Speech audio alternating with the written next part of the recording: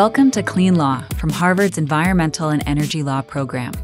In this episode, Harvard Law professor and EELP's founding director Jody Freeman speaks with Andy Mergen, director of Harvard Law's Emmett Environmental Law and Policy Clinic, about a case the U.S. Supreme Court will hear this fall, Loper Bright Enterprises v. Raimondo, in which petitioners have asked the court to overrule the Chevron doctrine, a legal doctrine that governs when a court should defer to an agency's interpretation of a law. The case arises under the Magnuson-Stevens Fishery Conservation and Management Act, which authorizes requiring commercial fishing vessels to carry onboard observers, but the statute doesn't specify that the fishermen should pay for those observers. Jody and Andy talk about how the Supreme Court might cabin or overrule the Chevron doctrine and what the case might mean for other environmental regulations and federal regulation more broadly. We hope you enjoy this podcast. Welcome to Clean Law. Today, we're joined by Andy Mergen, the director of our environmental law clinic, the Emmett Environmental Law and Policy Clinic, and a 30-year veteran of the Department of Justice, where Andy was an appellate litigator litigating environmental cases. We'll talk to Andy about a case that will be heard this fall in the Supreme Court called Loper Bright, which involves a very important question of whether a famous case called Chevron might be overturned by the Supreme Court or severely cut back. Before we get any further, let me introduce Andy and let him tell us a little bit about his career at DOJ before joining us. Andy, welcome, not just to HLS. We're delighted to have you on the team, but also to our first podcast together. Jody, thank you very much. Very exciting for me, my first podcast ever. It might be helpful for the listeners to know a little bit about what I did at the Department of Justice. As you mentioned, I was there for over 3 decades, where I represented federal agencies in court. There are lots of environmental lawyers in the federal government. They represent agencies like the Environmental Protection Agency, the National Park Service, the Forest Service, and relevant to our discussion today, NOAA Fisheries. And those agencies and those lawyers craft regulations and policies that affect the regulated community that are intended to promote conservation and environmental values. And when those policies are challenged in court, the Department of Justice represents them. And in my 30 years, I've made countless Chevron arguments relevant to our conversation today about the Loper Bright case. And I should say at the outset that Loper Bright was being briefed in the Court of Appeals during my time at DOJ, so I'm not an entirely unbiased observer. I supervised the Loper Bright litigation and some related litigation during my time at DOJ. So let's back up before we get too far into what Loper Bright is about and provide a little context for why this is such an important case. This word Chevron comes up a lot, and legal aficionados and experts know what it stands for, but we need to explain that to everybody.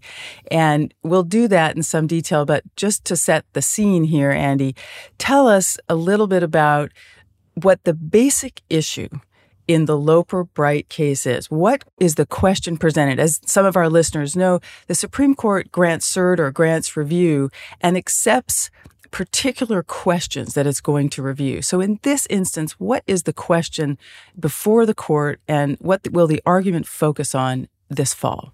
Sure. The question presented by this petition before the court in this case is a dramatic one. The petitioners, Loper Bright, have asked the court to overrule the Chevron decision, a decision that's been out there and informing administrative law since 1984. Alternatively, the question presented asks the court to limit the application of Chevron, in particular where a statute is arguably silent about a particular issue, and the agency acts to fill that gap, to fill that silence.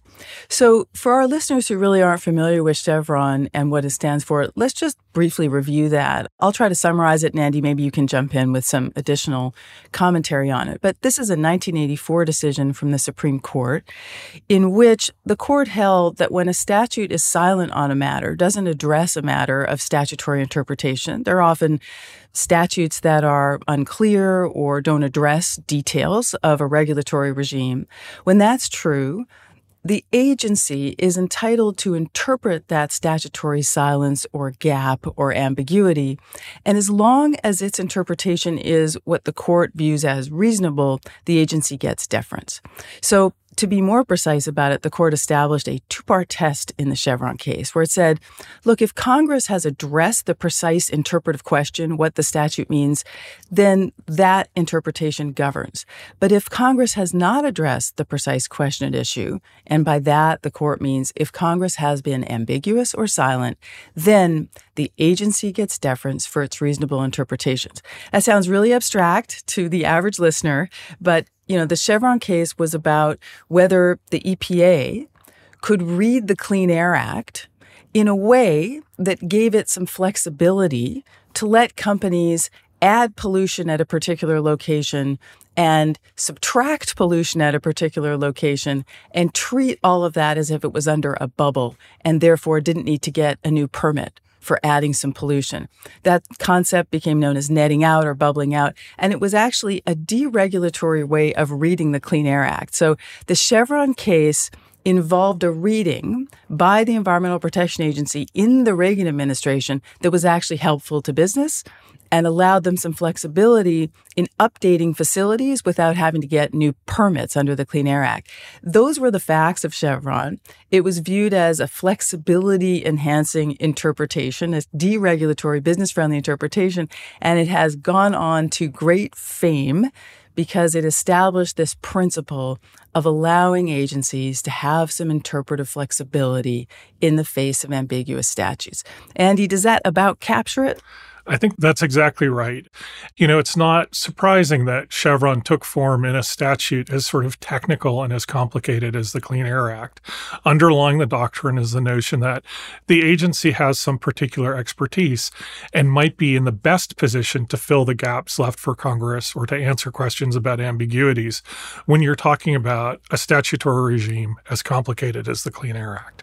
And in that case, this is a little bit too specific and nerdy, but since everybody talks about Chevron all the time, it's worth understanding what it involved. In that case, the statute defined a term called stationary source. That was really the regulated entity, right? And if you operated a stationary source, you had to get a permit if you emitted pollution over a certain level. And the case involved the question, well, what's a stationary source? And is every single unit that produces pollution at a particular facility, is every single unit a stationary source, and therefore every time you add some pollution from that unit, you have to get a new permit?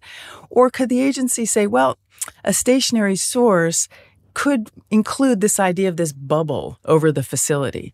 And so you could trade off new pollution for old pollution by retiring units, and you'd still be within your stationary source. So I've oversimplified it a bit, but that's the kind of question that can come up in a statute where Congress might have defined a term, stationary source, but not thought of every possible interpretation of that term that could arise down the road.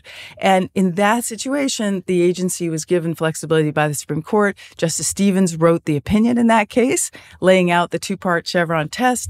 And it then went on to become really a cause célèbre of administrative law. There's really no more famous case in administrative law, right, Andy? So many law review articles written about Chevron. Can you tell us what happened in the wake of this 1984 decision? Was it suddenly seen as a transformative case where courts were suddenly deferring to agencies in a way they had not before? How was it interpreted by the legal community at the time it was handed down?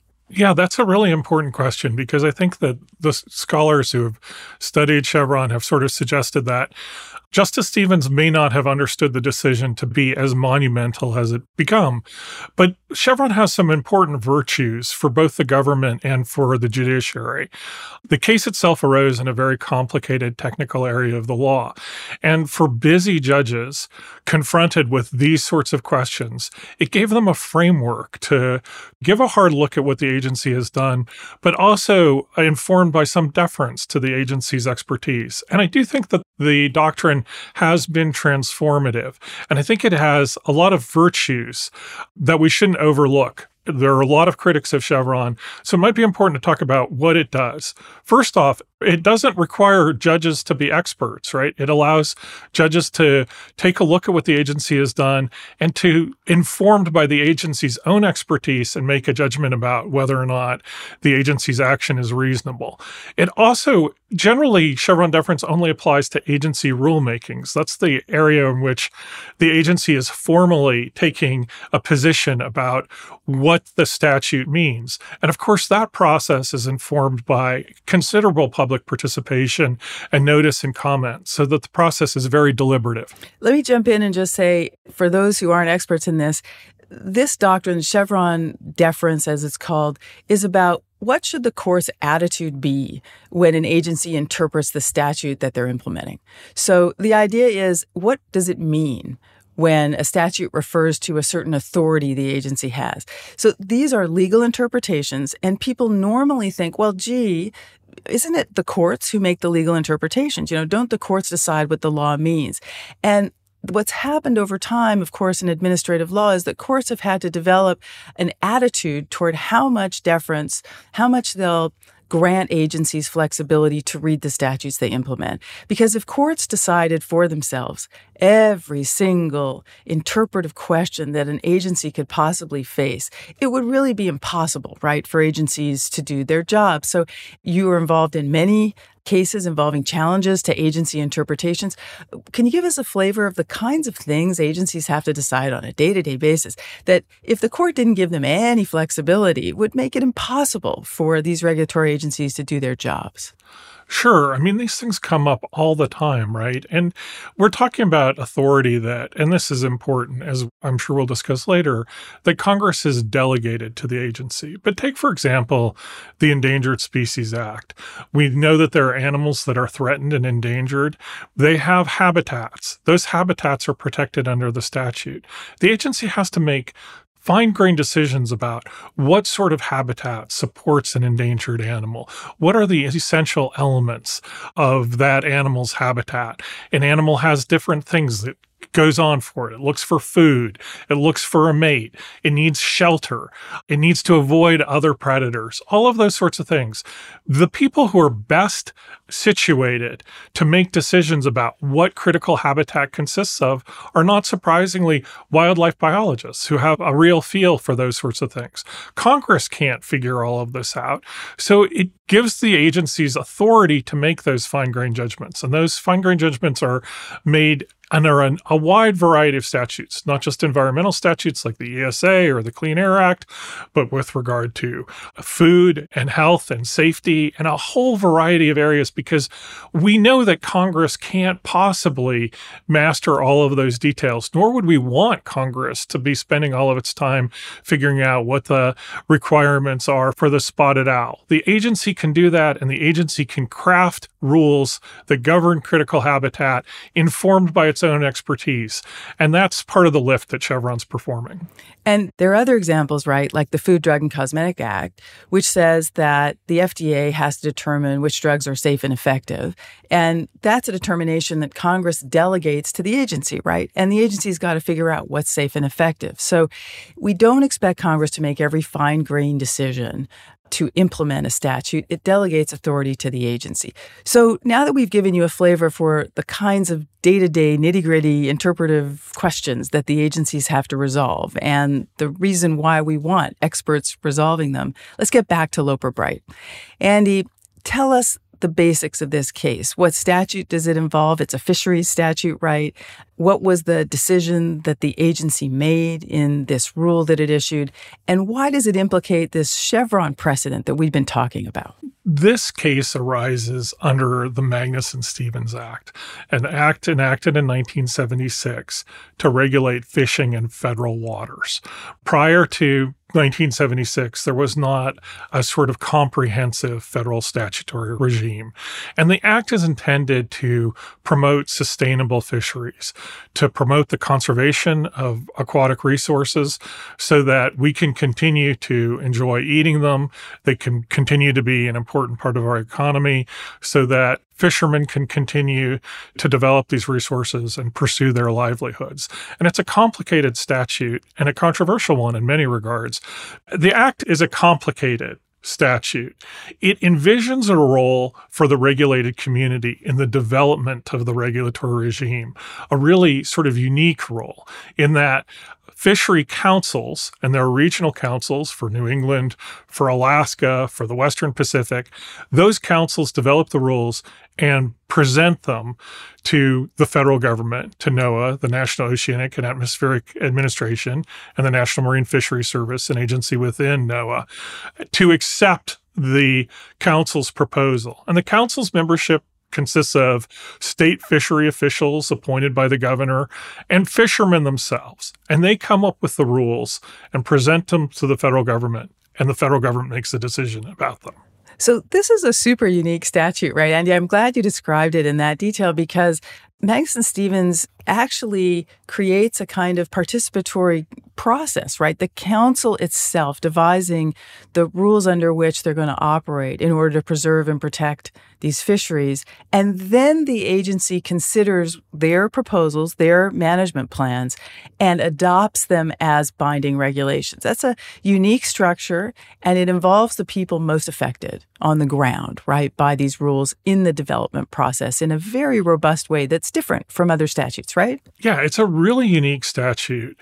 I mean, it's hard to think of a statute, another resource statute, in which the regulated industry has such a unique role in the development of the regulatory regime.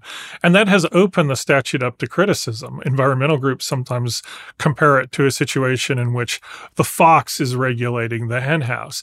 And fishermen themselves often are unhappy with the regime because not all fishermen fish in the same way, right? They use different gear, they pursue different species, and the rules necessarily might impinge on some operators and be a boon for others. So this rulemaking process is one that often leaves many folks unhappy at the end of the day.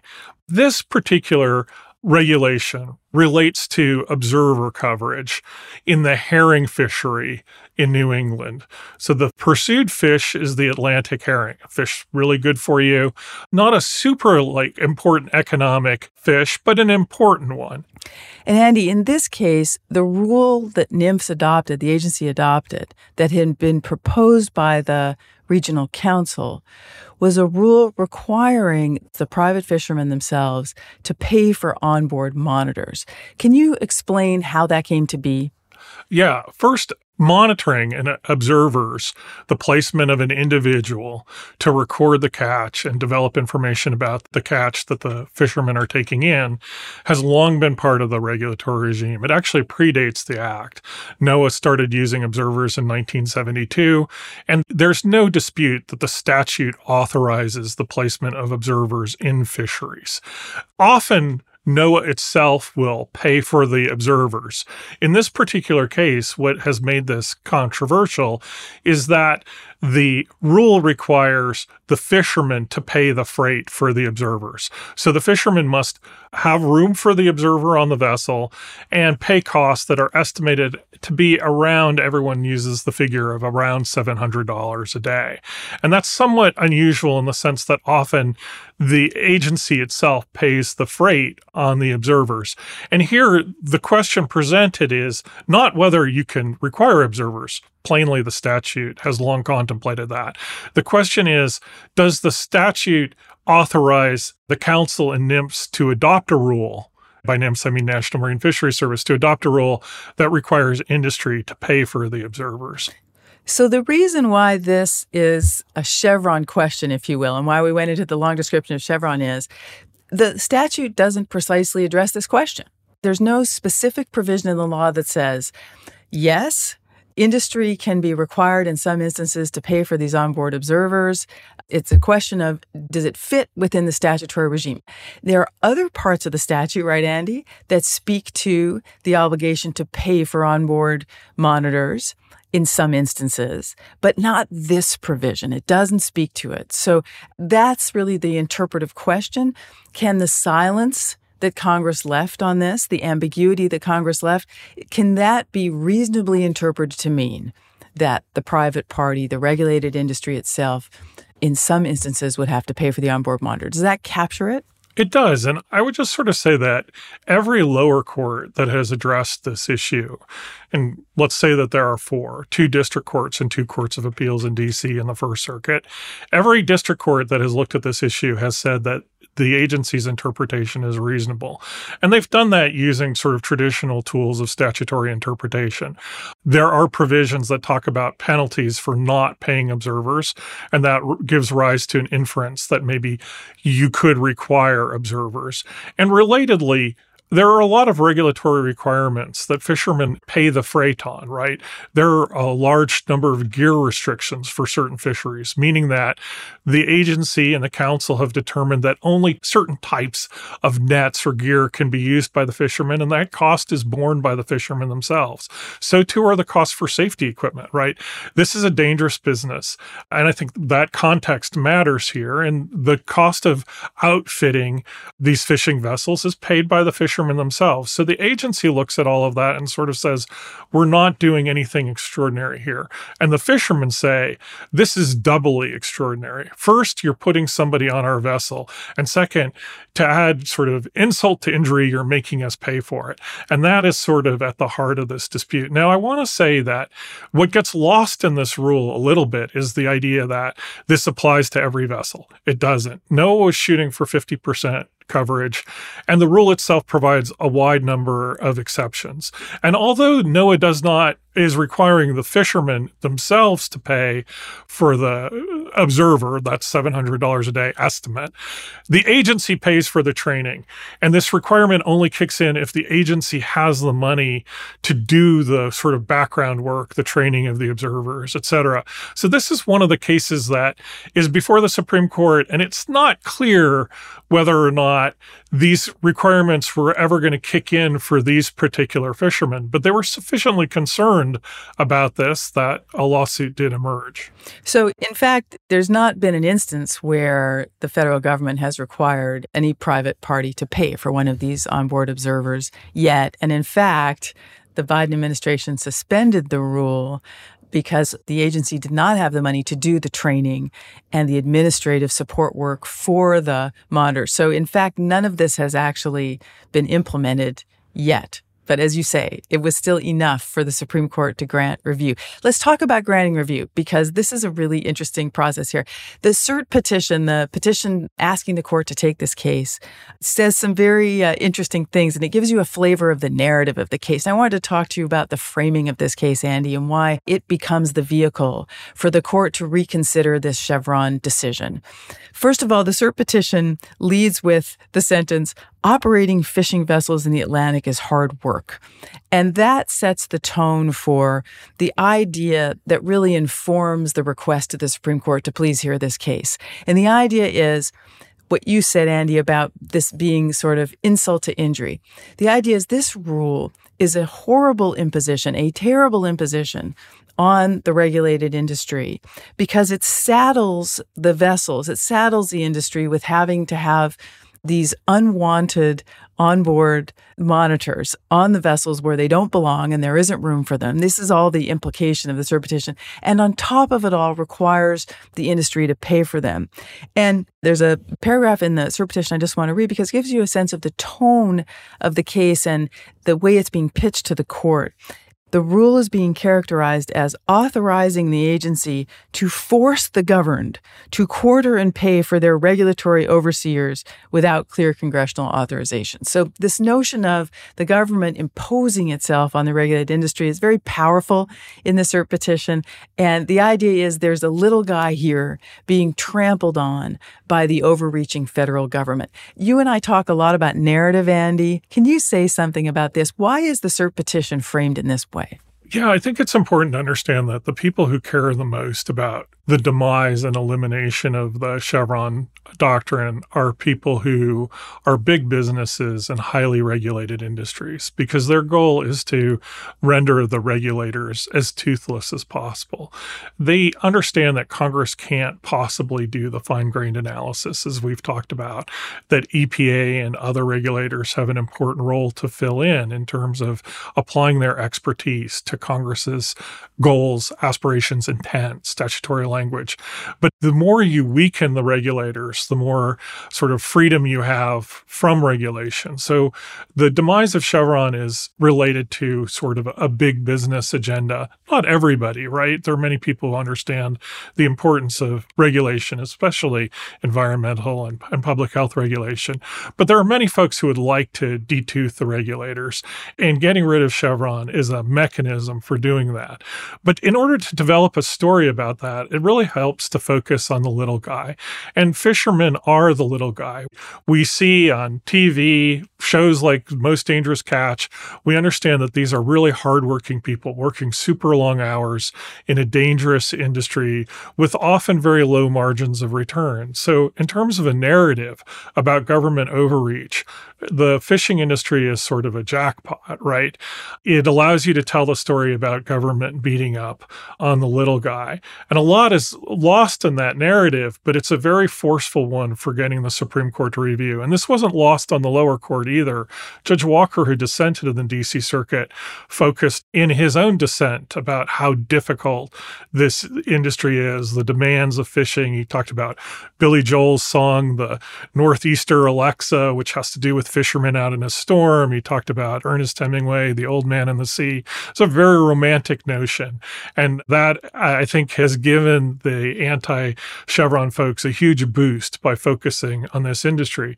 Notably, right, though, the fishermen themselves are not funding this. These challenges have been funded by nonprofits that work to further an anti-regulatory agenda. So back to Chevron in this case, make sure we understand how these things are connected. This is a case about, look, can a statute authorizing an agency to require fishermen to have onboard observers on their vessels also be read to authorize the agency to require the fishermen to pay for them? That's the question. That's a standard interpretive question. Does the statute allow this? Is this a reasonable view of the statute? And the tension is over, well, who should decide that? Is that something the agency should get deference for because it's in its wheelhouse, it's part of a regulatory regime that it implements, Congress gave it to implement? Or is that something the court should decide? Now, if the Chevron stands for the idea that really we should err on the side of deferring to the agency. And the reason why you say people who are opposed to regulation and want to cut back the reach of the federal government, why they want to overturn Chevron, is that they'd rather have the court interpret all the ambiguities in the statute because they're making a bet, right, that the court's interpretation of these statutes will be less generous to regulation. So Chevron is just a marker. Chevron is just a symbol. Chevron is just a stand-in for who do we want making the interpretive call, the decision on what the agency is allowed to do under an ambiguous part of a law.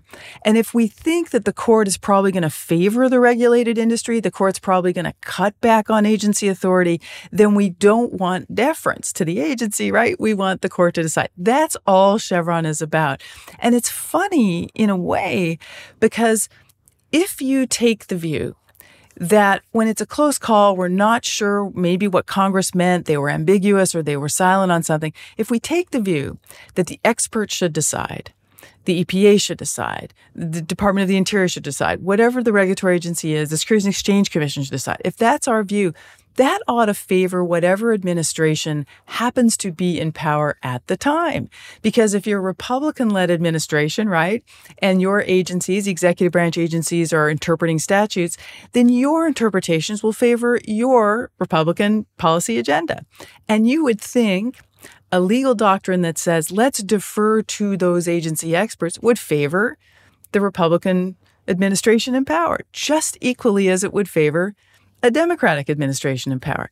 So it's always struck me as odd that this seemingly neutral doctrine that says, no, expert agencies should have some room to maneuver, why it has become such a target of the conservative anti-regulatory agenda. Can you help explain that?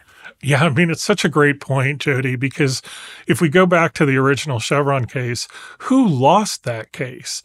The Natural Resources Defense Council, one of the premier environmental organizations in the United States, went down in flames. Who won that case? The Reagan administration, one of the most notorious or effective anti-regulatory presidencies of all time. And so it seems odd because it seems like a neutral principle. But I think that the folks who have are advancing an anti-administrative state agenda are just worried that Congress has created a pretty robust environmental statutory regime, a pretty robust human health and safety regime, and the agencies are proceeding in good faith to implement Congress's goals there. And I think that at this point in the game, folks who are anti-regulatory would rather detooth the professional staff in those agencies rather than abide by what really does appear to be sort of a neutral doctrine on its face. And it does seem like the sort of conservative critique of the Chevron doctrine is that administrations that are going to take these laws and run with them and try to fill in the gaps in these statutes and find authority that isn't really there. The worry is that it's the Democrats who like regulation, right? And so they're going to do regulatory things with statutes, whereas Republican administrations probably won't. So the idea is Chevron sort of unequally helps the Democratic administrations accomplish their regulatory agenda. So that's the idea, that the administrative state is dangerous to start with, and that the people most likely to use it to actually accomplish some kind of agenda to regulate the private sector are likely to be the Democratic administrations. And so if you kill Chevron, if you kill the idea of deferring to those agencies, you're really disadvantaging the pro-regulatory Democrats. That sort of sound like the agenda? I think that's exactly right. So back to the case. I wanted to ask you a couple more actually, sort of inside baseball things. This cert petition was written by Paul Clement. Paul Clement is a former Solicitor General, extremely well-respected Supreme Court advocate who's going to represent the petitioners in this case. Does it matter who represents the petitioners? I mean, does it matter to the court that it's Paul Clement who's going to be arguing this? I think it matters a great deal. And I think our colleague, Richard Lazarus, has written about this. There's a Supreme Court bar, sadly, mostly men who specialize in Supreme Court advocacy, who have a lot of credibility with the court. And the court wants to hear from those advocates in particular. So the fishermen, Loper Bright, by obtaining Paul Clement to represent them in this case, did a really smart thing. And Paul Clement is a very, very effective advocate. And what the briefing has done here is pick on a number of themes that are maybe not directly relevant to the case at hand, but enhance the case that he's making. Let's talk about, for instance, what you mentioned earlier, the quote-unquote quartering of the observer, right? The notion that the observer is going to be on this fishing vessel. Well, that taps into the court's Fifth Amendment takings jurisprudence, right? The notion that your private property should be sacrosanct, that the government or, in Cedar Point, union organizers shouldn't be allowed access to sort of private property. And so without referencing any of those cases directly, Paul Clement is picking up on some themes that are very important to the conservative justices. And so he is an extraordinarily effective advocate who understands what the court cares about. And that's so interesting, too, because the quartering part of it, that is having the individuals, the monitors, on board the vessel, is actually not controversial. It's literally authorized specifically by the statute. But yet the cert petition emphasizes it, right, to sort of poke at this idea you talk about, that this is an intrusion into the private property. There are other themes, right, in the cert petition, and we're going to see it in the briefing when we get to the briefs, that have to do with separation of powers concerns. So there's another theme I wanted to ask you about, which is the brief emphasizes that to require these observers to be paid for, their salaries to be paid by the private business, is really an interference with appropriations in some way. There's a separation of power concern that for Congress to appropriate money to enforce regulatory schemes, that's the idea here. If Congress chooses not to appropriate money to the agency to do its job, then the agency can't do its job. And the idea is that's a constraint or a control mechanism to help Congress oversee agencies. But the suggestion in the cert petition is, by allowing an agency to require the regulated industry to pay for regulation, the agency is circumventing the appropriations process, somehow cheating it, and therefore that removes a mechanism of congressional oversight. That's the implication in the cert petition. So can you comment on why that's sort of ingenious by Paul Clement? Yeah, I mean, the cert petition and the opening brief are really cleverly crafted, right? This idea that this somehow violates appropriations principles and separation of powers principles is well developed in the brief. And frankly, I think it's a really dangerous idea for those of us who care about environmental regulation and protection. Congress doesn't have to appropriate money for scrubbers, for EPA to require scrubbers on power plants, right? We don't normally understand the agency to have a separate appropriation to require regulatory control mechanisms and improvements. And the fishing industry, for a long time, there are fine-grained decisions made by regulators, including down to what sort of hooks can be utilized by fishermen on long-line fishing rigs. And depending on the kind of hook, it can be more expensive or cheaper to do. And we don't suggest that Congress needs to appropriate money for the regulator to require those sorts of mechanisms. So I think it's a very clever and powerful argument on its face, but very dangerous to environmental regulation in general. And I think it ignores the reality of how fishing has been regulated for decades in terms of the imposition of certain regulatory costs on the industry itself. And you're talking now about the opening brief because we're starting to see the briefs come. I was even still way back at the cert petition stage. And the reason why I was interested in this is just getting the court to take this case is a victory. And it's interesting how the seeds are planted in that cert petition to try to pique the interest of the justices and get them to say, yes, this is the vehicle in which to reconsider whether we're going to stick with the Chevron decision. Yeah, it's a really powerfully crafted cert petition that pushes so many buttons for the conservative justices. And one more question about it, one more inside baseball question. Why did it take the justices 5, I think it was, conferences before they decided to take the case? I think there are a couple of reasons. First, in general, the court won't grant cert after one conference anymore because the inside baseball, I think, is that they want to make sure there are no sort of threshold sort of justiciability issues that would keep the court from getting to the merits. And as you note, right, in the government's response to the cert petition, the government said, hey, this program's not even going to be implemented, right? So no one's ox is going to be gored anytime soon. And so the court takes some time to sort of understand whether they want to grant cert on cases where they think the merits matter. And so this takes some time to do that. And I think one thing we haven't mentioned is that Justice Jackson won't be hearing this case. She was on the initial D.C. Circuit panel. She was ultimately replaced by Judge Srinivasan. But because she had prior exposure to the case, she is likely to sit this out. So it's only 8 instead of 9 justices. And I think there's probably some discussion about whether they want to press forward on a case as big as this one without having the full court. One of the criticisms of the Chevron decision itself is that only 6 justices took part in that decision. And so here you're talking about overruling Chevron with only 8 out of 9. That, Andy, is a great segue to the justices themselves. And it's worth talking about how they think about Chevron, what they have said about Chevron in the past, and the way the new supermajority, the conservative supermajority, looks to be leaning on these issues. So let's talk a little bit about that. I'll start by saying several of the justices have made very clear that they would like to overturn Chevron, that they think that it's for courts to decide what the law means in all instances, no deference to the agency.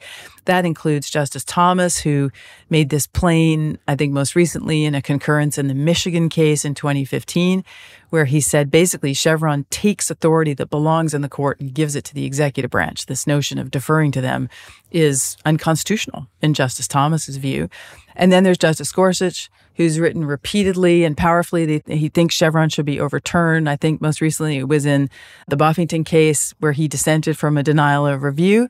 And he said Chevron should be overruled and finished, dead, polished off forever. And he wrote the same thing when he was a 10th Circuit judge, of course, in a well-known case called Gutierrez-Brizuela. The chief himself has expressed a lot of skepticism about Chevron, famously in the Arlington case, where he would have voted to have a threshold test asking whether Congress had delegated the matter, the specific interpretive question to the agency, so making it harder, shrinking the space for giving deference. And there are more justices who've made their views known. I think Kavanaugh has also written about Chevron. So, Andy, can you help us understand where they're situated? Yeah, I mean, I think, as you point out, especially as far as Justice Gorsuch is concerned in the administrative state, I think Justice Scalia would say, this wolf comes as a wolf. I mean, he has it in for the administrative state, and he is anxious to dispense with the Chevron doctrine. And I think we can assume that the same is almost certainly true for Thomas and Alito. The chief has been very skeptical about Chevron. It's an interesting doctrine to track over time, right? I mean, Justice Scalia, a revered conservative, has often been conceived as one of Chevron's biggest boosters, right? He had a particular view about Chevron, which that he wasn't ever going to need to get to step 2 because using the tools of statutory construction, he could usually define Congress's answer. But in many ways, he was not a Chevron skeptic. And Thomas's views have also evolved over the doctrine over time. And the chief seems to be very concerned about the doctrine not being overly broad, that there are several forms of the doctrine. There's an aggressive form and a more limited form. So it's going to be very interesting to see how this plays out. We don't know much about where Justice Barrett falls on the spectrum. And we don't know whether the court will overturn or, as the petitioners ask in the alternative, just constrain the doctrine.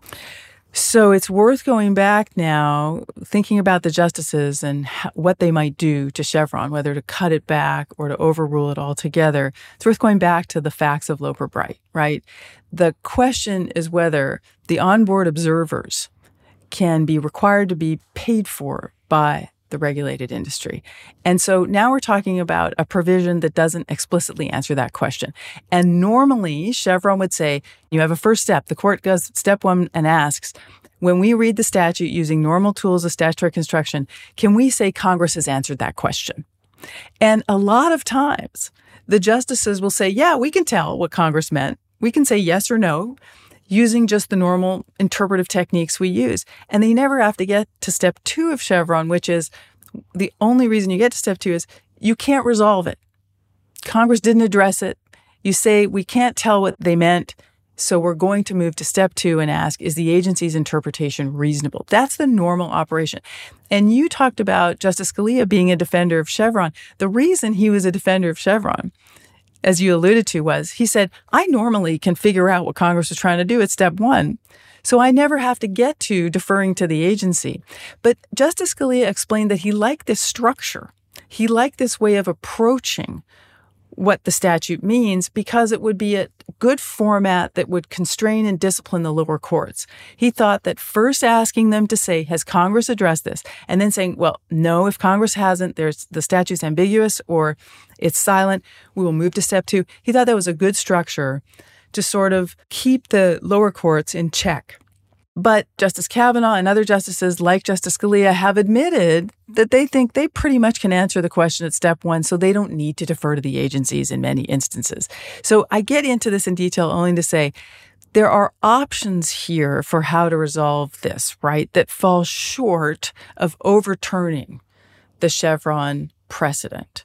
The court could say, well, there are more steps to take before you ever get to this question of whether the agency's interpretation is reasonable and therefore we defer. They could, in other words, create more limitations on the Chevron 2-step test. So, Andy, it's always so abstract to describe it this way, and I always worry that we lose people when we talk about it in this detail. But can you give us a flavor of how this case could come out in a way that would preserve the essence of Chevron, but still cabinet somewhat? Yeah, I mean, I think that the question here really relates to silence. And what do you do with silence? We know that silence and ambiguity are related concepts, but different. Ambiguity means that there are some clues, but I can't really tell it's not clear to me which of the options I should choose. And in a case of genuine ambiguity, Chevron teaches you take the agency's option as long as it's reasonable.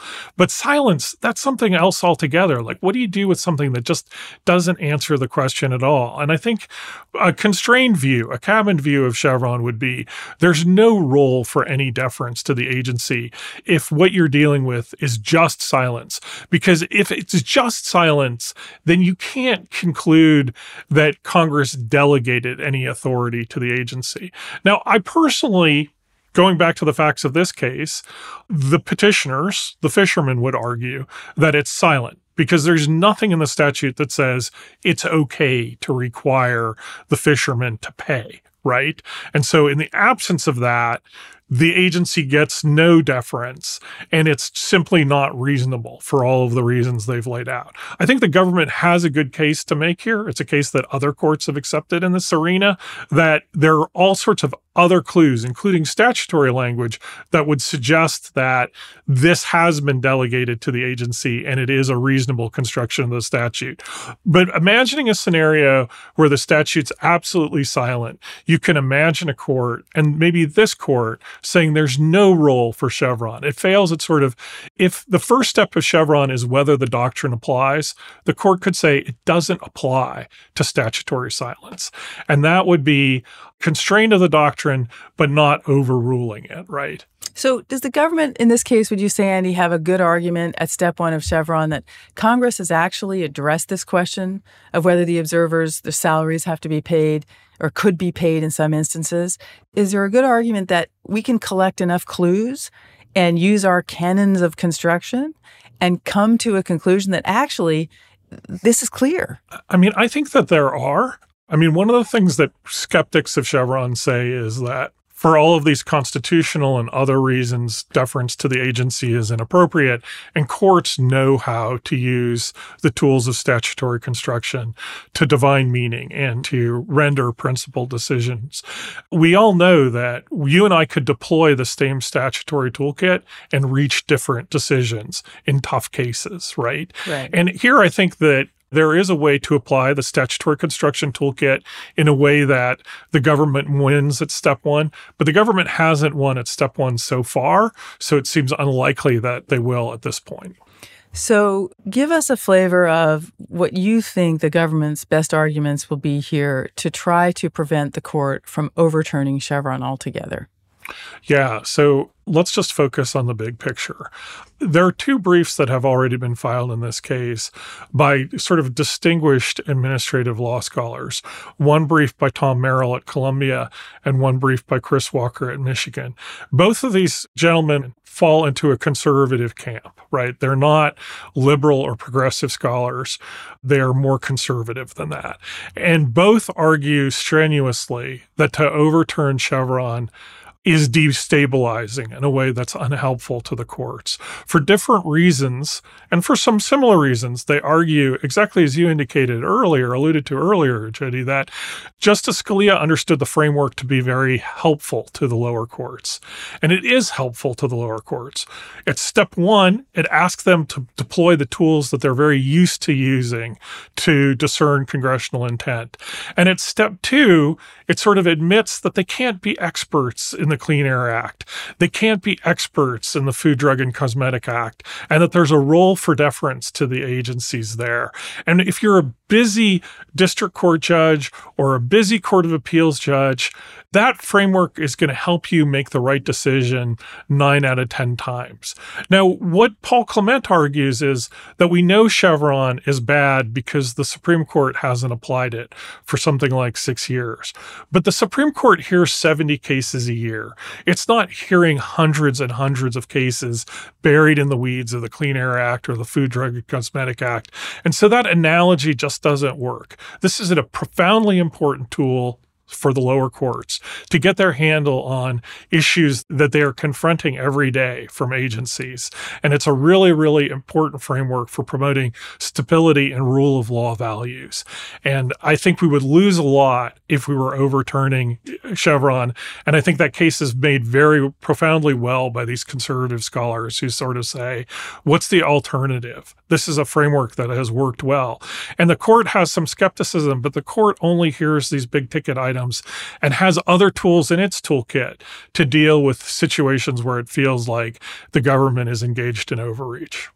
The other thing that's interesting is the rationale here for why you preserve Chevron to keep things controlled in the lower courts has to be accompanied by an argument, doesn't it, that says, you, the Supreme Court, have plenty of ways around Chevron when you want to get around it.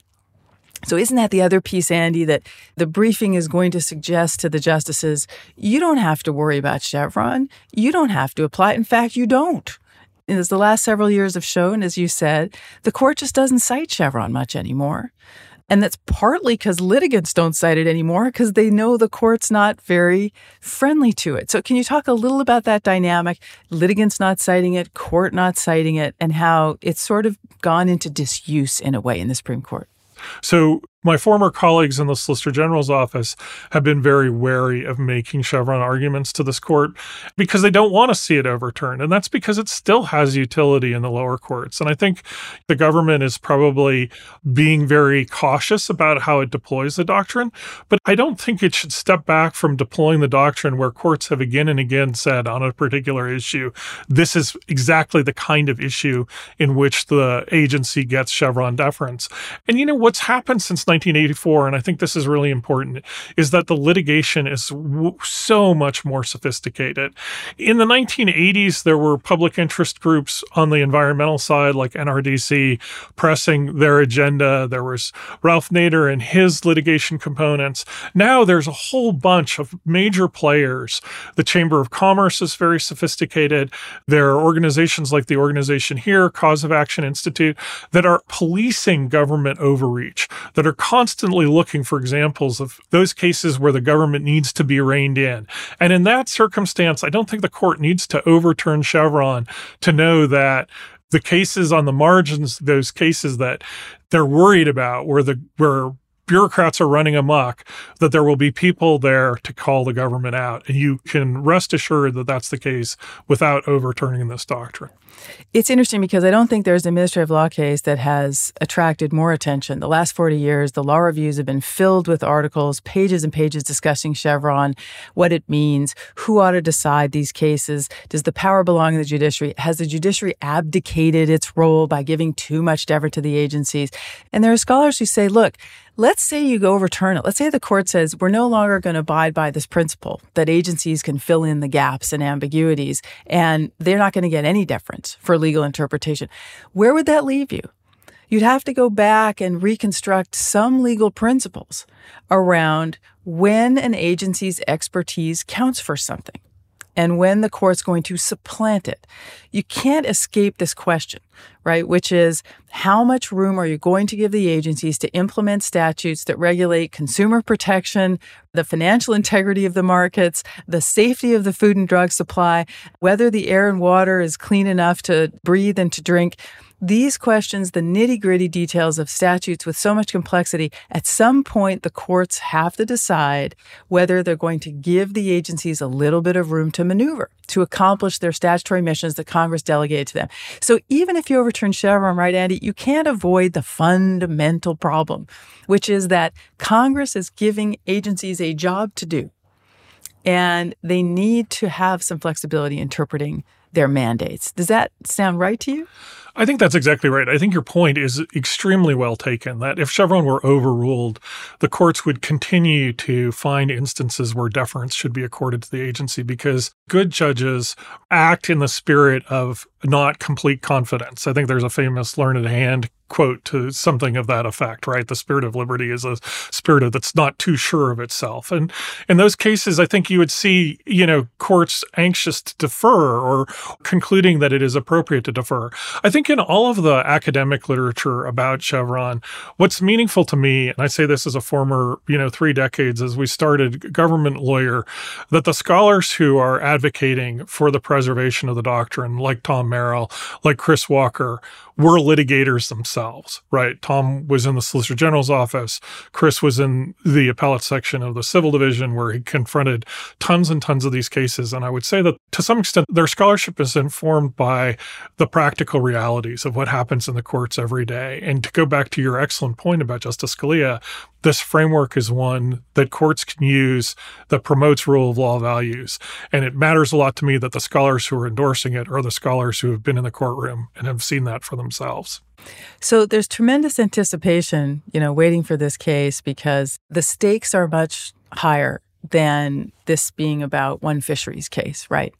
Whether or not it turns out that the statute here, Magnuson-Stevens, can be read to let an agency require private industry to pay for the onboard observers, that's an important question, but it's not why everyone cares about this case. They care because we're waiting to see what the justices do around this question of deference. And it's become a kind of trope, right? It's a stand-in for where the court is headed in terms of its interest in reining in the administrative state. It's part of a much bigger picture. We've seen some decisions in recent years, the last few terms from the new 6-justice supermajority, in which it's quite clear that there is some deep skepticism about regulation. There is deep concern about what the court seems to view as a tendency to regulatory overreach. There's sort of these themes that the court keeps hitting on. And I think this case plays right into those themes, right? Concern about what the court would say is an unaccountable bureaucracy trampling on liberty. I mean, you see this language laced throughout decisions, and I think that puts in context why everybody is waiting with bated breath to see what'll happen in Loper Bright. Do you see it in that same framework? Yeah, I think the case is somewhat extraordinary in terms of the briefing. The Loper Bright's brief, its merits brief, is mostly devoted to overturning Chevron. There's very little discussion of this actual controversy that arises under the Magnuson-Stevens Act. This is a concerted effort to cut back on the administrative state, and it is plain as day that that is what's happening here. One thing that makes me sad is that these observers, this sort of coverage, exists to meet conservation goals. One of the things that both the Fishery Management Council and the regulator, National Marine Fisheries Service here, is bycatch of other species, river herring, shad. The observers help further a conservation goal, help to manage the fishery in a scientific way. And you'll see no discussion of that in the opening brief by the fishermen. There's no mention of the conservation goals. There's no mention of sort of the need to manage these fisheries for sustainability.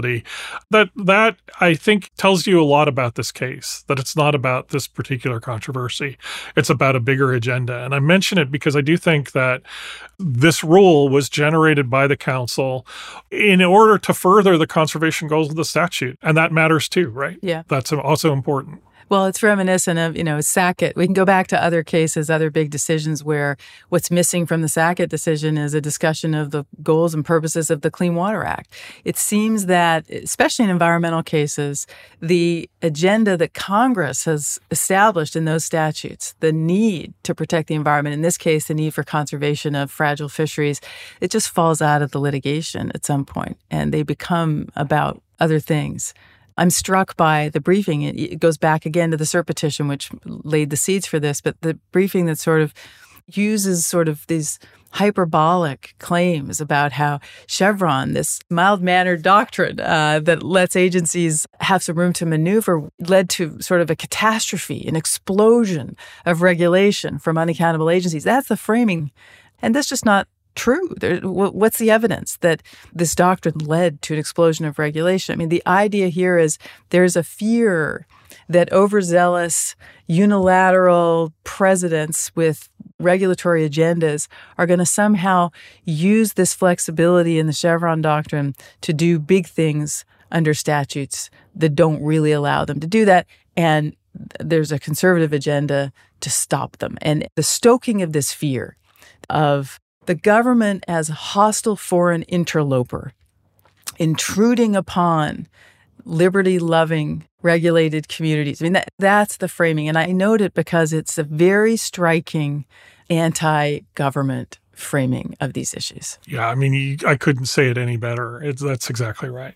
The very last point to make before I let you go is just, I was remiss in not mentioning the major question doctrine, and I don't want to get us into a whole other long conversation, but just quickly, the court recently has embraced this other canon, this major questions doctrine idea, and said that in cases of major social and economic importance where agencies are interpreting statutes on big questions, the court is not going to allow the agencies to read general, broad grants of authority to let them do things that are very specific. They're going to insist Congress be very specific in giving these agencies the authority. The court has been clear about that. How do you think the major questions doctrine affects this case, if at all? Well, I think, some of the amicus briefs, I think Tom Merrill's brief makes this point that you don't need to overturn Chevron having embraced some form of major questions doctrine. If the concern is the agency acting outside of delegated authority, well, that's what the major questions doctrine is all about.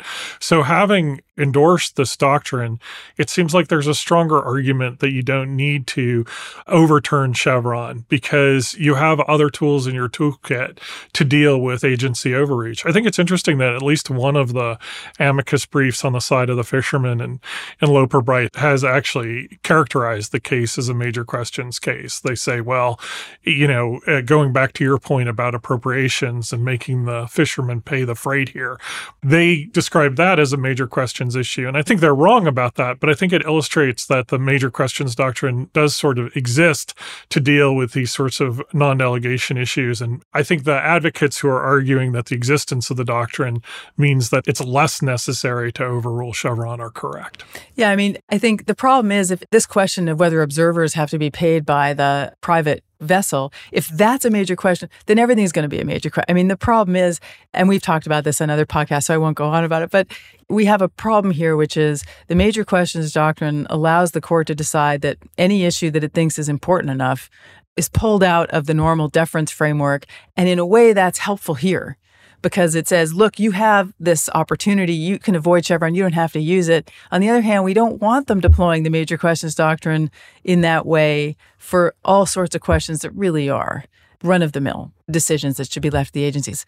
So, Andy, before we conclude, I just wanted to ask a final question of you, which is, what are you betting on? How do you think this case will come out? Is there a soft landing that you're counting on? Where do you think the court will land? And what do you think the most important implications will be for how the government does its job? That is, how agencies then approach implementing environmental statutes and other statutes too. Yeah, I mean, I'm hopeful that the doctrine will be constrained. Cabin, to me, seems like the more likely result, I think, but that's probably because as an environmental lawyer, I have to be something of an optimist, right? We're in the business of training students up to do good things. And I think that requires that I be optimistic. And I think that the case has been made by people like Tom Merrill and Chris Walker that it would be incredibly destabilizing to overturn the doctrine. And I'm hoping the court will take that into consideration. I think you've made the point, which I wholeheartedly agree, that if the doctrine were overturned, courts would still defer to agencies in a myriad of cases because they would have to, because they lack the expertise. And some judges would be more willing to do that than others, and others would implicate policy judgments as they saw fit, which I think is a real downside of overturning the Chevron doctrine. I think in the immediate aftermath of a decision overturning Chevron, the job gets a lot harder for government and for agencies. It gets harder for them to know how to proceed. It gets harder for the government, for DOJ to know how to defend the agencies. And that, after all, is the goal, right? For the people who are hostile to the administrative state, to make it harder for government government to do its job. It all tracks into a myth that government isn't useful and is incompetent.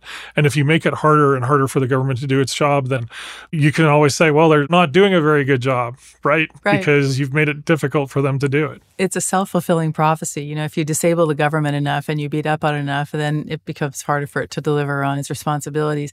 As an administrative law professor myself, I always look forward in a way to these big cases because they're wonderful teaching opportunities, but they're so consequential, they're so important, and they have such far-reaching implications. I think we don't really have many defenders anymore of why the administrative state is so important. I mean, we don't talk anymore about what the meat supply looked like in the United States before the Food and Drug Act. We don't talk anymore about rivers exploding into fire because they were so polluted. We don't talk anymore about this serious consequences of financial markets if they were completely unregulated and had no boundaries around them and consumers weren't protected from fraud. We could go on through a variety of laws that are meant to regulate a modern economy, a modern society, protect public health against modern threats. And government is deeply involved in those enterprises. And those are enterprises that are good for society. And this is not to say the government never overreads it. It's not to say the government's always efficient. It's not to defend the government in every instance. I'm the first to say we need better government. But this narrative of there's important stuff that needs to be done, there are important protections that people care about, we don't hear about that. What we hear about is a deep state overreaching and treading upon a liberty-loving people. And that's what bothers me so much about the narrative of these cases, that cumulatively they feed to the public and they feed to the press a kind of one-way notion about what's negative about government. I think it's pernicious and I think it's corrosive. Completely agree. But let's not end on that note. Andy, thank you so much for your expertise on this. I'm going to put myself in your lifeboat and say I think that the court may well cabin Chevron, keep it around so that the lower courts have a kind of guidepost for how to approach how agencies make expert decisions in run-of-the-mill cases, and the court will not use it when they don't want to. Well, Andy, this has been really fun. I hope we get to do many more podcasts together, and let's make a plan to reconvene and talk about Loper Bright after oral argument so we can get your impressions and talk about where we think the court might be headed. So we shall meet again on this very same issue. I hope it's a date. Thank you. I look forward to it.